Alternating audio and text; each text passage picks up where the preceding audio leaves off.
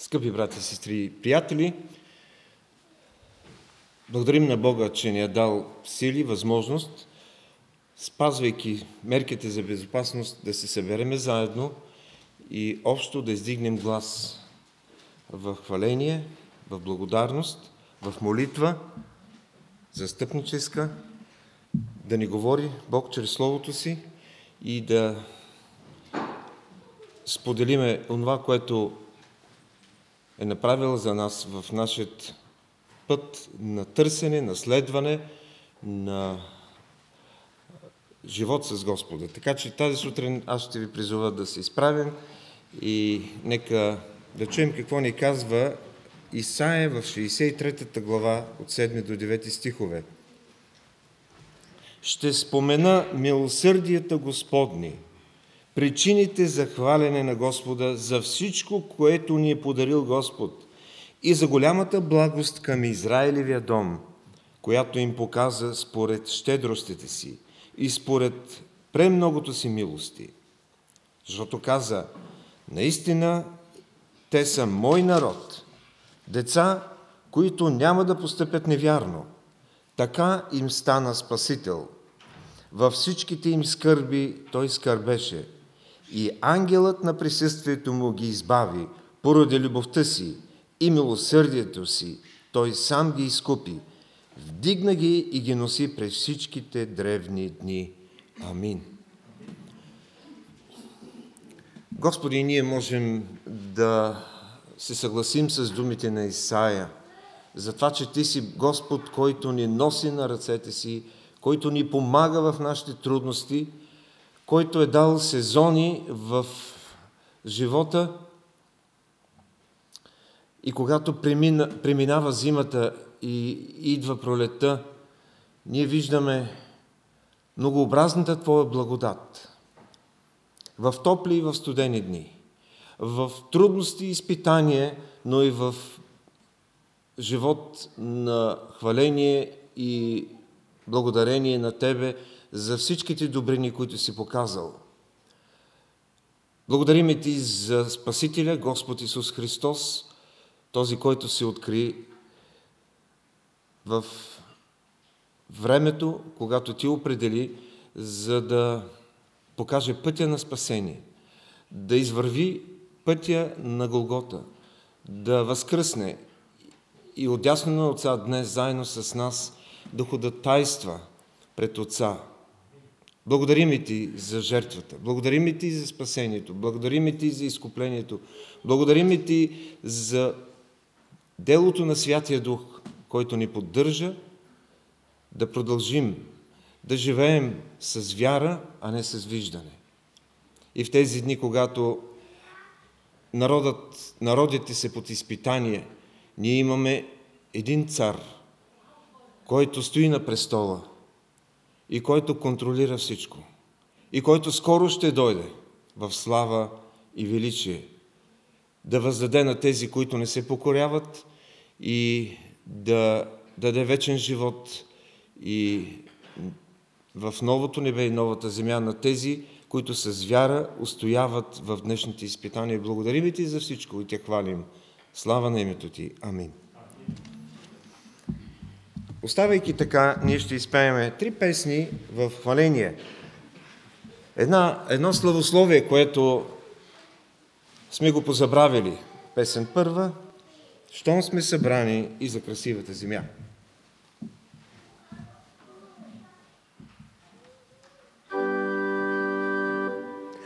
С песни благодарствени въздайте слава на Отца, Сина и Духа Святи, едино съща Троица.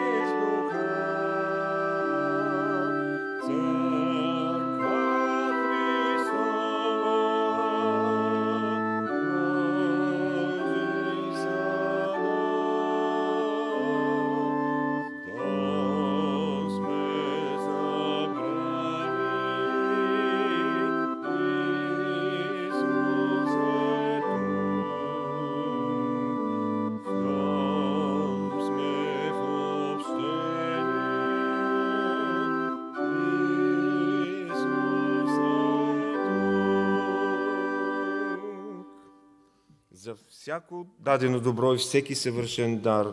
Знаем, че идва отгоре и слиза от Отца на светлините.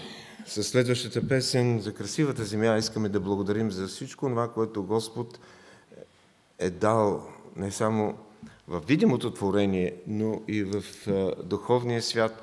Нашата скъпа сестра Сашка благодари на Бога, като казва: нашият милостив Господ е велик, защото показва милост към моя дом и дъщеря ми Сандра е здрава. Благодаря на всички за молитвите и молитвената подкрепа за детето.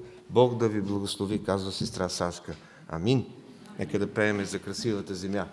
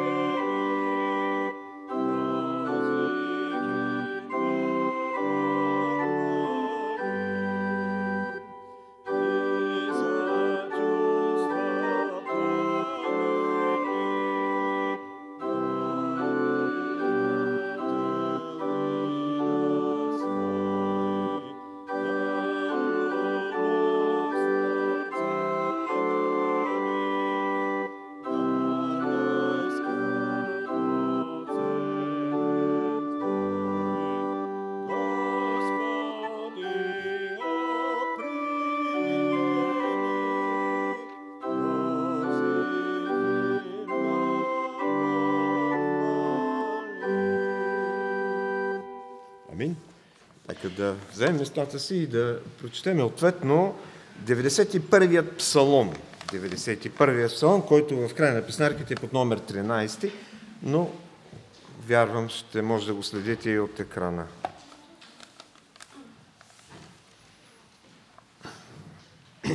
Който живее под покрива на Всевишния, той ще пребъдва под сянката на Всемогъщия.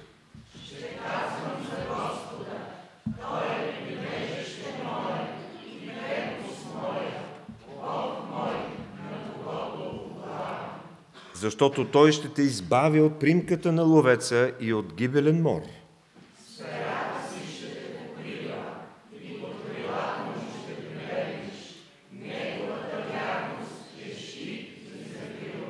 Няма да се боиш от нощен страх, от стрелата, която лети денем.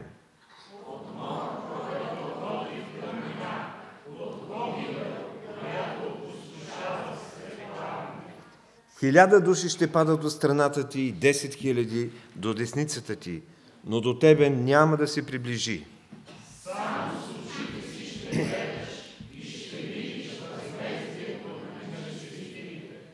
Понеже ти си казал, Господ е прибежище, мое прибежище и си направил Всевишние свое обиталище.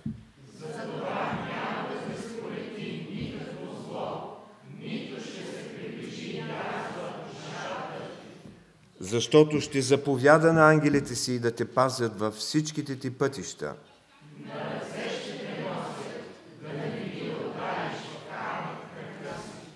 Ще настъпиш лъв и аспид, ще стъпчеш млад лъв и змия.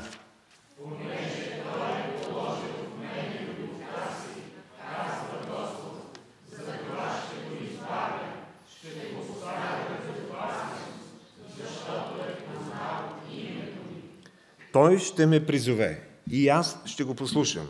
С него ще съм, когато е в бедствие. Ще го избавя и ще го прославя. Ще го наситя с благоденствие и ще му покажа моето спасение. Амин. Забелязахте ли, че псалмиста не казва няма да попаднете в бедствие, а казва когато е в бедствие и ме призове, аз ще го избавя и ще го прославя. Амин. Днес имаме нужда да се молим за хора, които са в бедствие, но знаем, че Господ е силен да ги избави от това. Ще хвалиме Господа с химна, който всички знаем, дори няма нужда да гледаме текста, нали? Велики Боже!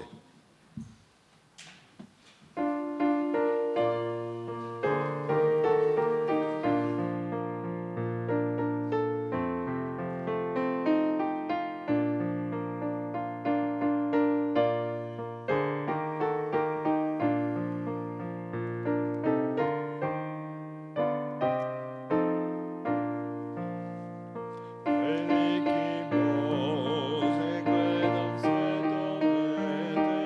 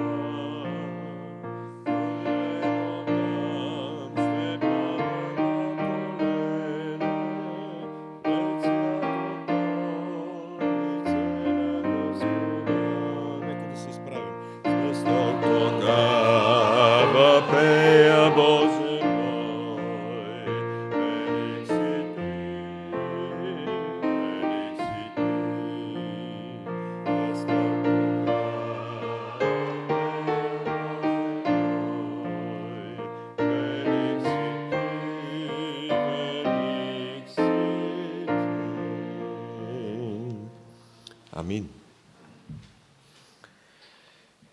Господ наистина велик.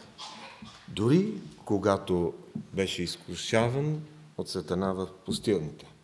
Евангелието от Матей, глава 4, ни казва точно това. Тогава Исус бе отведен от духа в пустинята, за да бъде изкушаван от дявола. И след като пости 40 дни и 40 нощи, най-после огладня. И така изкусителят дойде и му каза: ако си Божий син, заповядай тези камъни да станат хлябове. А той отговори: писано е, не само с хляб ще живее човек, но с всяко слово, което излиза от Божиите уста. Тогава дяволът го заведе в святия град, постави го на крилото на храма и му каза: ако си Божий син, хвърли се долу, защото е писано: ще заповяда на ангелите си за теб. На ръце ще те вдигат, да не би да удариш о камък крака си. Исус му каза: писано е, да не изпитваш Господа твой Бог. Пак го заведе дяволът на една много висока планина, показа му всички царства на света и тяхната слава и му каза: всичко това ще ти дам, ако паднеш да ми се поклониш. Тогава Исус му каза: махни се, Сатана, защото е писано: на Господа твоя Бог да се покланяш и само на Него да служиш. Тогава дяволът го остави и ето, ангели дойдоха и му прислужваха. Амин. Във времето за молитва нека да помним тези, които преминават в настоящия момент под тежкото изпитание на заразата. Знаеме за това, че нашият брат, доктор Данчо Бояджиев в Панагюрище, е вече изведен от състоянието, което беше, и се чувства по-добре и казва, че е гладен. Значи ще се оправи. Слава на Бога! Благодарим за молитвите ви. Също така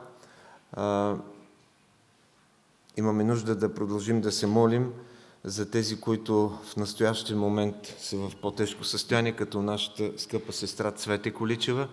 Нека да имаме предвид в молитвите си. Също семейството на Иван и Руми Иванови. Ще помоля брат Чавдар Нейков да ни води в молитва. Нека се молим.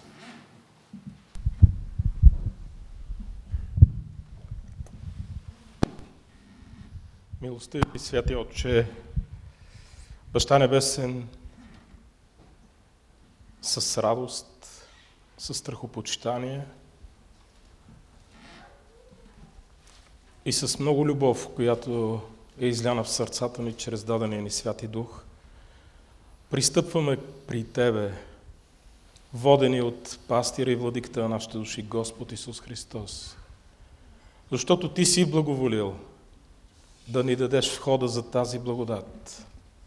Отворил си вратата, която е Господ Исус Христос. Облекал си ни с правдата, която Той извоюва за нас на кръста, като ни уми със святата си кръв. И Ти, Татко наш небесен, пред когото идваме, за да се поклониме, с дух и истина, както възвести Твоя възлюбен син на самарянката, идваме и призоваваме святото Ти име с радост, страхопочитание, знайки, че този, който дойде в плът подобна на нашата, но без грях, възвести да бъде Твоята воля. Има само една единствена воля в цялото творение. И това е Твоята воля. По Твоята воля Ти ни роди, не е от плътска или от земна поход, а чрез вечното Слово. Затова идваме при Тебе не само като Твое творение, сътворени по образ и подобие Твое, но и като усиновени деца, синове и дъщери. И казваме: слава да бъде на Тебе, Татко наш небесен. Защото Твоите съдби са винаги справедливи и праведни, които Ти извършваш върху земята. Тези човеци, в които е Твоето благоволение, чието сърце Ти ще докоснеш, те ще разберат, ти ще отвориш духовните им очи. Никой от нас не може да се похвали с нещо, защото нашата правда е като омърсена дреха. Но ние идваме при Тебе, за да Те славиме и да Те хвалиме. Защото наистина всеки съвършен дар и всяко добро даване е от Тебе, от Отца на светлините, от когото няма промяна. Благодаря Ти, че всичко си положил в Твоята свята воля. Делата, които да извършиме за Твоя прослава, като си ни дал да живееме живота на Твоя Син. Дал ни е примера, оставил си ни в ръцете на пастира и владиката на нашите души, Господ Исус Христос, нашия учител и първосвещеник. Този, който ни е подарил най-прекрасния дар, своя кръст, кръста на истината. Благодаря Ти, че си благоволил в дните на всеки един от нас. Защото ако Тебе Те няма в нашия път, в нашия земен път, нищо няма смисъл. Всичко става абсолютно безмислено, защото на всеки един човек, на всяко едно творение по Твоя образ и подобие сътворено, му трябва хоризонт, и то хоризонт вечен. Такъв, какъвто Ти казваш в Словото, положил си печата на вечността върху сърцата им, без да могат да издирят пътя към нея. Защото този път е в Твоето благоволение, в Господ Исус Христос. И днес, когато сме се събрали заедно да Те хвалиме, в един дух, с едно сърце, така както възвестява и пророк Еремия, ще им дам едно сърце, за да се боят винаги от мен и да ме следват. Ще им дам и един път, и това е пътя на Господ Исус Христос. Ние идваме да Ти се поклониме, да Ти се помолиме за Твоята бащина благословия, за домовете на всеки един от нас, за нашите болни, за тези, през които Ти си благоволил да допуснеш изпитание, за да изпиташ вярата, да изпиташ упованието и да ги приближиш по-близко до себе си. Защото наистина нищо няма смисъл без Тебе. Благодаря Ти за това прекрасно време да идваме заедно и да се покланяме, да Те хвалиме и да издигаме святото Ти име.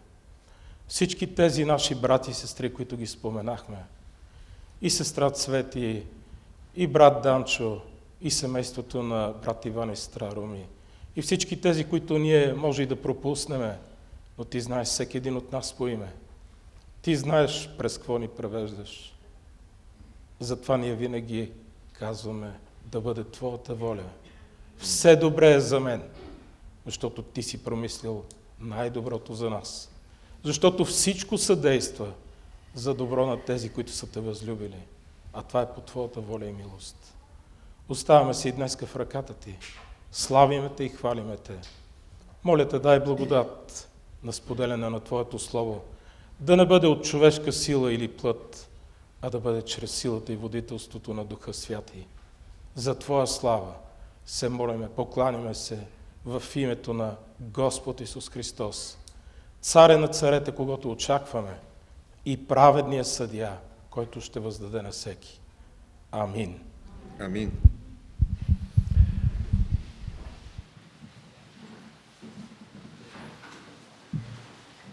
За съжаление, децата няма да отидат в неделното училище по разбираеми причини.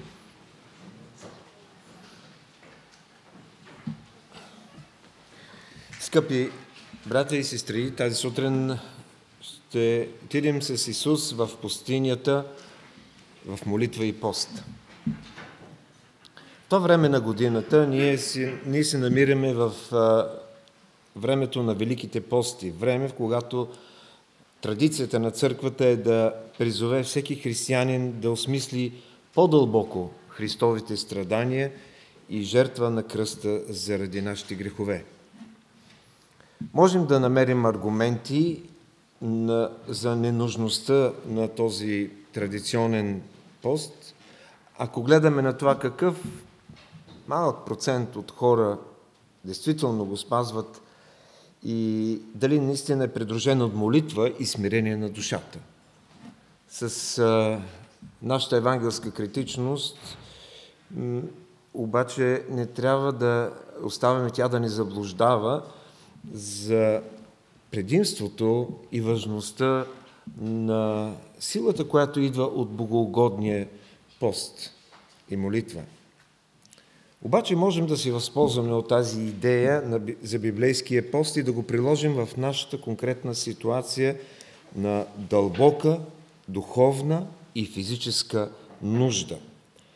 Духовна нужда, защото признаваме своето удалечаване от Господа, от това духовно състояние, в което трябва да се намираме, и физическа нужда, защото виждаме брати и сестри, заразени от тази коварна болест, и точно сега те имат нужда от нашата подкрепа. А смисълът на един пост е именно този – да смирим себе си и в целенасочена и продължителна молитва да търсим водителството на Духа за живота си. И когато го направим всички заедно, аз съм убеден, че ние ще изпитаме силата на поста и ще свидетелстваме за Божията особена благодат. Вярвам, че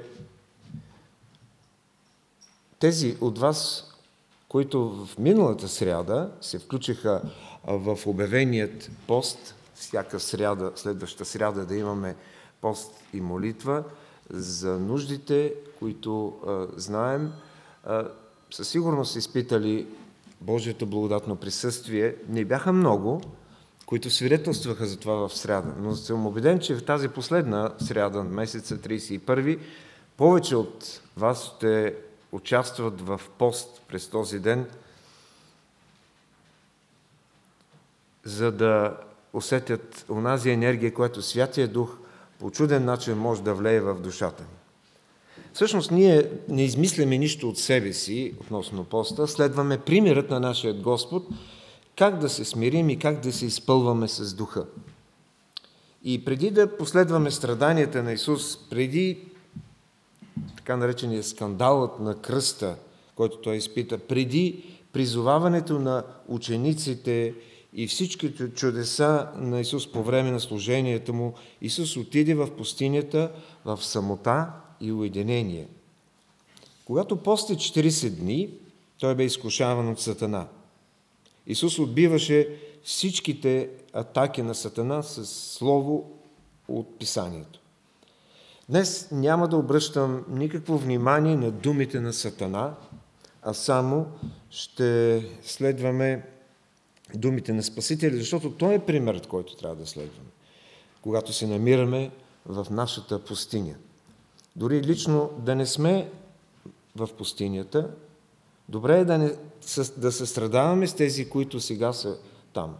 А когато Неговият Дух ни заведе в нашата пустиня, може би по-нататъка, тогава вече ще знаем как да сме по-близо до Него и как да преодоляваме всички изкушения.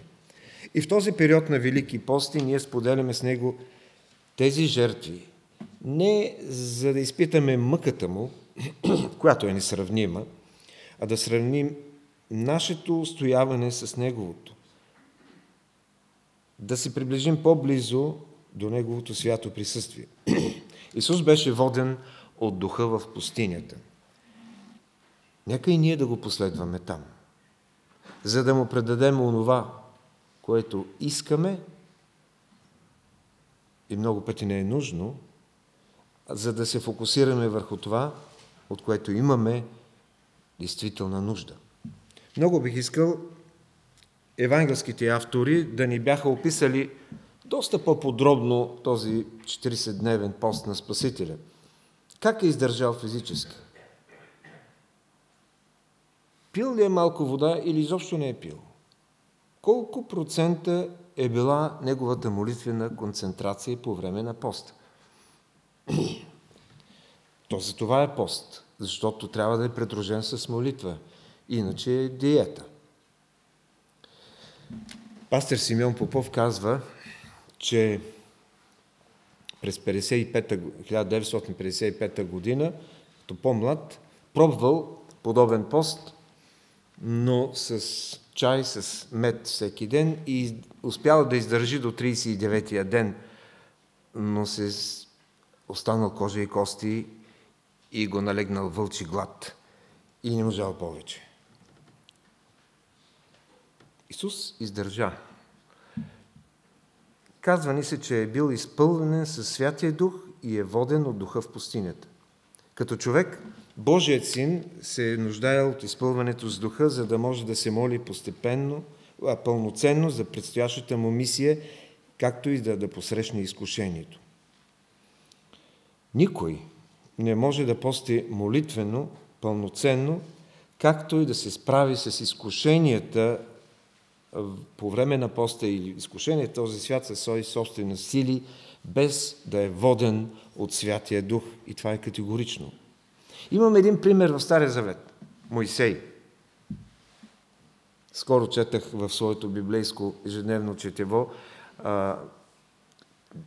от 19 глава на Изход до 24-та.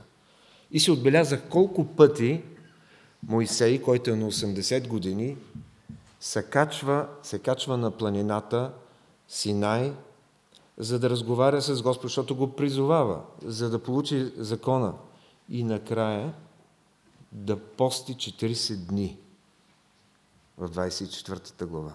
Знаете ли колко пъти? Преброи ги 6 пъти.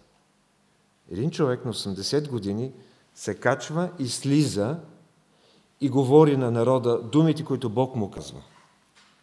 И след това пости. Той беше воден от Святия Дух. За това. И щом и Господ е бил воден от Духа, той не е търсил изкушението. Дори в Гециманската градина той се моли да го отмине тази чаша. А изкушенията на Господа не са започнали в края на 40-те дни, както можем да останем с впечатление. Защото доктор Лука в своето Евангелие, в паралелния текст ни казва, че след изкушението Исус е огладнял. И Матей ни казва за това, че е огладнял. Но е бил воден от Духа в пустинята, за да бъде изкушаван. 40 дни. Нито пък Сатана представя да изкушава Господа след тези 40 дни. В Гециманската градина виждаме една друга яростна атака на Сатана. И така се казва в Лука текста, че като изчерпа всяко изкушение, дяволът се оттегли от него за известно време. Само малко време, за да бъде отново и отново изкушаван от Сатана. Тогава какъв е смисълът на изкушението, което дойде към нашия Господ? Думата изкушавам има две значения. Първото означава да подтикнеш, да подмамиш към зло или да съблазниш някой. Ако даден човек може да бъде съблазнен от злото, и то очевидно, това е защото има нещо в нас, което ни кара да се поддаваме. Не би било изкушение, ако нещо в човека не е склонно да се подаде на него. Само че това не важи за Господ Исус Христос. Той може да каже в 14 глава на Йоанна: аз няма вече да говоря с вас, защото иде князът на този свят. Той няма нищо в мене. Сатана няма нищо в Исус. Когато Сатана идва при нас, той намира за какво да се хване. А нашият Господ е свят, невинен, непорочен, отделен от грешниците. Тогава дали изкушението е било основателно? И тук е второто значение на думата, а то е изпитание. Всички тези неща, всички нови неща трябва да бъдат изпитани. Гумите на един автомобил, преди да бъдат пуснати в употреба и в производство, трябва да бъдат изпитвани. Ваксините, толкова актуални днес, преди да започне масовото им приложение, се тестват от групи, от много хора. И като човек Исус е изкушаван от Сатана и тези изкушения са човешки, такива каквито идват към всички нас. И те покриват целият спектър и са в три насоки – физически изкушения, психологически и духовни. Първо място Господ е изпитан на физическо ниво. Изпитан е да превърне камъните в хлябове, за да задоволи нуждите на тялото. Както знаем, няма нищо лошо в хляба. Тялото на всеки човек има нужда от хляб, а Исус изпитва глад. Какво ни е наред тогава? да използва огромната си власт като Божий син, за да служи на себе си. Това не е наред. То би било егоистично. Затова той казва, писано е, не само с хляб ще живее човек, но всяко слово, което излиза от Божиите уста. Исус трябва да демонстрира истинността на този велик принцип. Не само с хляб ще живее човек. Това противоречи на мисленето на съвременния или на всеки човек без Бога, особено в днешния материалистичен век, в който хората живеят единствено за да задоволяват желанията на плътта си. Човекът казва, яж, пи и се весели, защото утре ще умреш. И това е всичко за много хора. Преодолявайки това изкушение, нашият Господ отхвърля общоприетата философия на света. Така че Господ и нас ни призвава тази сутрин да предадем нашата самодостатъчност, нашата гордост, да предадем и да приемем Божията истина. Вие знаете, че както лишението, така и изобилието са много добра почва за изкушението на физическо ниво. Защото онзи, който няма, може да възроптае, че Бог не му помага. Па нали съм вярващ? Защо страдам? Защо едва свързвам двата края? Защо изпадам в лишение? Защо съм болен? Този пък, който има в изобилие, не изпитва нужда да търси Господа. Тогава какъв е отговорът? Този, който Исус даде, не само с хляб ще живее човек. Има нещо повече от хляба. Има един небесен хляб. Божието свято Слово. И в него всеки от нас ще намери утехата и обещанието, че както Той се е погрижил за душата ми, за спасението ми, за наставлението ми, за получението ми, за всичко Той ще се погрижи и за нуждите на моето тяло. Второто изкушение е Сатана изпитва Господа психологически. Изкушението да се хвърли в храма изглежда логично, за да може Исус да впечатли тълпата, да докаже на всички кой е и каква е неговата мисия. Само че Исус няма да следва този лесен, елементарен път към престола. Той трябва да носи короната от тръни, преди да може да сложи короната на славата. И затова и Сатана цитира избирателно от Псалом 91, който ние четахме ответно и казва: нека пропуснем кръста, Господи. А Павел затова казва: словото на кръста е безумие за тези, които погиват. 1 Коринтяни 1,18. Колко глупово е да поеме по този път на страдание, когато Сатана му предлага лесен път до трона. Именно Сатана е онзи, който се опитва да изгради царство на земята без Исус Христос. И какво беше отговорът на Исус? Писано е: да не изпитваш Господа твоя Бог. Какво означава да изпитваш Господа? Отново ще кажа, че има два начина да се изпитва Бога или да се презре Бога. Единият да се пренебрегне Неговата сила, а другият да се злоупотреби с силата. И двете са грях. Лесно е да не правиш нищо и след това да ораторстваш с изтъркани религиозни фрази за това как Бог ще се погрижи за врабчетата и как ще се погрижи и за нас. Бог обаче казва, Битие 3.19, с пот на лицето си ще ядеш хляб. Трябва да се потрудиш. Мисионерът в чужда страна ще трябва да научи езика и след това Бог ще му помогне в служението. И ние като Божии инструменти за истината в този свят, ние имаме отговорност да се трудим в това, което зависи от нас, а не да следваме лесния път. Едуард Джъдсън, след като разказва за страданията на своя баща, мисионерът Адонирам Джъдсън в Бирма, казва: ако успеем да страдаме, то е защото други са страдали преди нас. ако успеем без да страдаме, то е защото други са страдали преди нас. Но ако страдаме без да успяваме, то е за да могат други да успяват след нас. И в това има толкова голяма истина. Исус отхвърля една лъжлива духовна позиция. Отговорът му е опустошителен. Да не изпитвате Господа вашият Бог.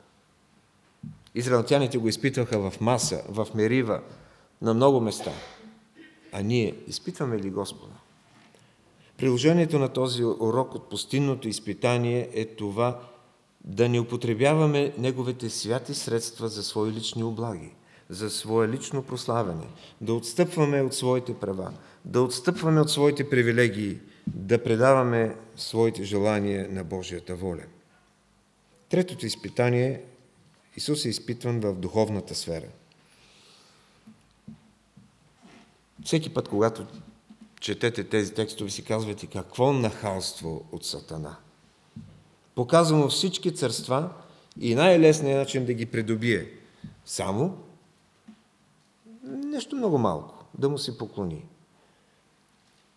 Тук виждаме властта и славата, какво голямо изкушение са за хората. И днес, когато предстои, и то следващата неделя, да бъдем изправени пред нашите избори национални, можем с духовно разграничаване да прозрем кои политици се стремят с всички сили към властта и славата за собствени облаги. И имаме отговорност за това да проявим духовно разграничаване. Народите по света придобиват своята власт чрез брутално насилие и политически интриги. И Сатана предложи точно това на Исус, всички тези царства при тези условия. И в отговор на Исус се усеща една нотка на решителност. Махни се, Сатана, защото е писано на Господа твоя Бог да се кланеш и само на Него да служиш.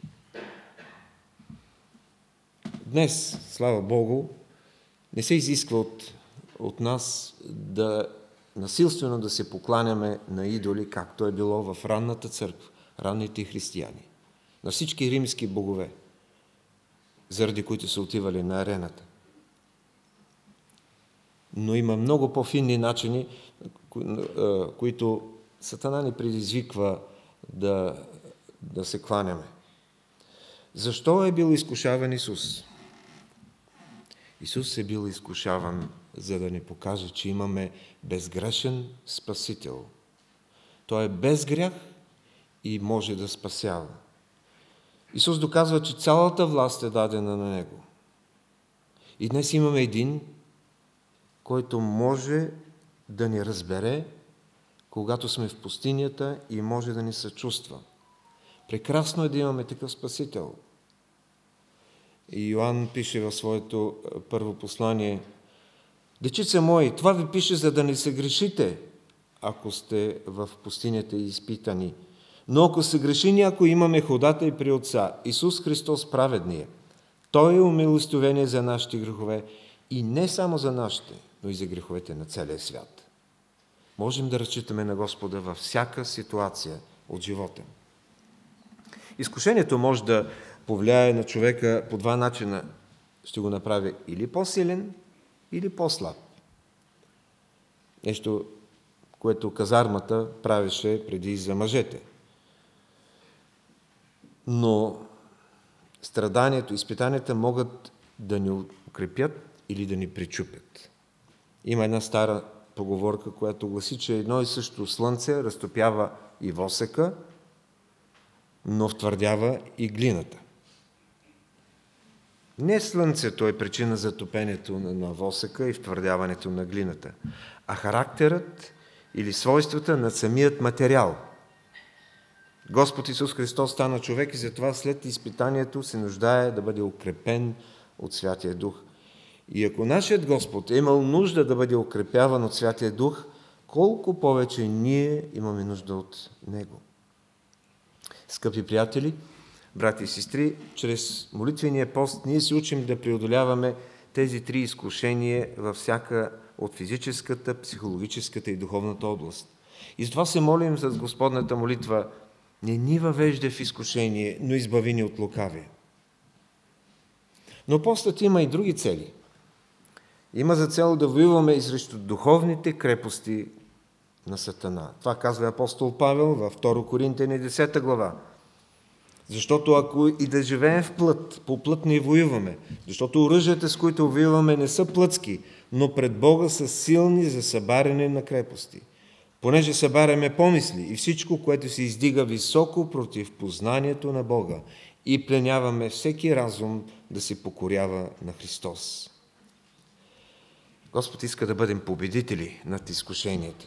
Той иска да ходим с високо вдигнати чела в този свят, не с наведени глави, не обременени с грехове, които да ни смазват. И всички имаме слабости, които най-много са атакувани от Сатана. По специфичен начин, точно на слабите ни места. И той ги знае. Точно за това имаме нужда обаче от молитва и пост. И Господ да влива в нас духовна сила всеки ден.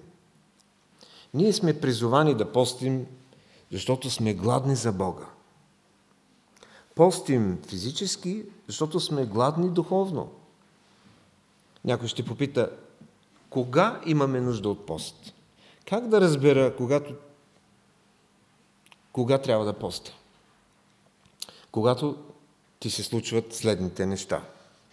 Може би изненадващи неща. Когато имаш в живота повече хаос, отколкото подреденост. Когато имаш повече изпитания, отколкото победи. Когато имаш повече борби, отколкото сили. Когато имаш повече тъмнина, отколкото зазоряване.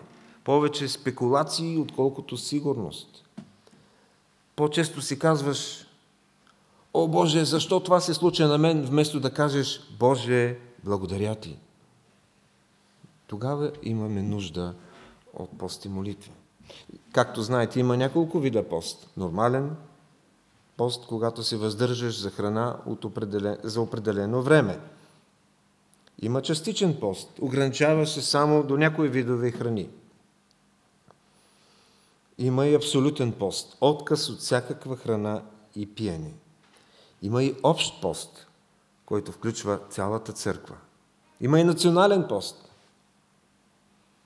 Последното е много трудно, бих казал изключително невъзможно, освен ако някой от нашите висши държавни ръководители не повярва с цялото сърце и призове народа. В Писанието научаваме за еднодневен пост, за 3-дневен, за 7-дневен, за 40-дневен. Имаме възможност да избираме. И ние искаме в един ден, в средата на седмицата, да останем в пост и молитва за лични, за общи и национални нужди. Господ пости 40 дни и след това избра 12 души. Ние сме призовани да постим един ден, за да избереме тези, които ще ни управляват следващите години. Защо сме подтикнати да постим? Защо идва в нас това желание? Защото живеем в последни времена. Виждаме с какви темпове се разпространява заразата и как хората са в безпътица, защото техният свят се сгромолясва неочаквано. Защото виждаме как семейства се разкъсват отвътре. Как отвън се налагат нови правила, светлината на полова идентичност, как хиляди бебета се убиват чрез абортите, как неморалността се развява гордо по улиците ни, как членове на семейства или приятели умират в греховете си, отхвърляйки спасението в Исус. Подтикнати сме, защото живеем в усилно време и продължаваме да живеем безгрижно и не сме достатъчно бдителни духовно. Исус в началото на служението пости 40 дни. В края на служението Той остана в молитва и призова трима от своите ученици да бдят с Него на Гетсимания. Те трябваше да се молят и да не позволяват на изкушенията да надвият. но те заспаха. Исус се молеше на Отец да го отмине тази чаша, но накрая каза: нека да бъде не моята, а Твоята воля, Отче. И това е най-добрият отклик на всяка духовна битка и депресия. Да намериш верни приятели, които да се молят, които няма да заспят, но ще се молят и ще се включат в битката заедно с теб. Имаме ли такива близки приятели? Да се молим заедно. Ако сме водени от Духа, ще преминем през поста и тогава Бог ще ни помогне да отхвърлим нашия фокус върху придобивки и притежания, за да видим какво може би ни отделя от Неговата любов. И в тази пустиня намираме силата, която да ни поддържа. Намираме мирът, който Той ни дава. И затова хората след малко ще изпее за Божият мир, който надхвърля всяко знание. И в живота на Исус ние можем да научим, че в края на всеки тъмен и безнадежден тунел има ярка светлина, чакаща да осяе върху теб. Нека никога да не губим надежда и да останем твърди в убеждението, че Бог е с нас и ще ни подкрепи. Да бъде слава на името Му. Амин. Господи, благодарим Ти за това, което ни учиш. Подготви сърцата ни, за да живеем живот на предаване, за да можем да приемем повече и повече от Твоята благодат. Научи ни как да се смаляваме, а Ти да растеш. Научи ни да бъдем съчувствителни и състрадателни, единни в общите ни цели, да бъдем сол и светлина. Амин.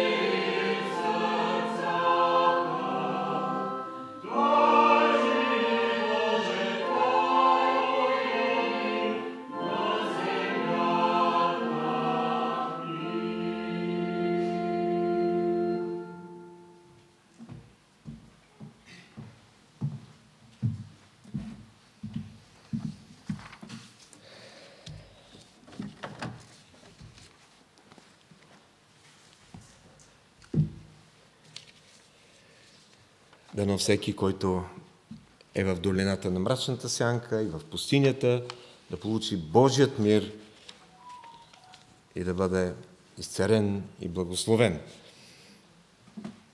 Имаме налично основите бюлетини за месец април. Ще може да видите какви са какви са службите, по кое време. Пастор Игнатов е направил уводната статия в първата страница на бюлетина. Следващата неделя, 4 април, пастор Алексиев ще говори за битката за сърцето. Евангелие от Маркос, 7 глава. В сряда е молитвеното събрание на църквата. Както казахме, нека повече хора да се включат в пост и молитва, за да изпитаме Божията благодат в по-голяма степен. Така, библейските групи продължават в пълна сила, макар и с по-голямо внимание и предпазване във връзка с пандемията. Женските събрания още не са възобновени, както и неделното училище. Следиме обстановката и се надяваме на избавление. Доколкото знам, в следващата сряда, на 31-ви, настоятелството след молитвеното събрание ще има своето редовно заседание. Библиотеката ще работи, вестник Зорница, може да се набавите, но кафе-книжарницата по разбираеми причини няма да работи и днес, и следващата седмица. Ще съберем даренията, които сме приготвили с радост за успех на Божието дело, като пеем песен 261. Благодариме на братята, които заместват сестра Светлана. Тя е много по-добре и се надяваме от тук нататък да продължи в служението ни. Заедно благодариме и на брат Данчо, и на брат Крис, които се включват така ударно. Бог да ги благослови.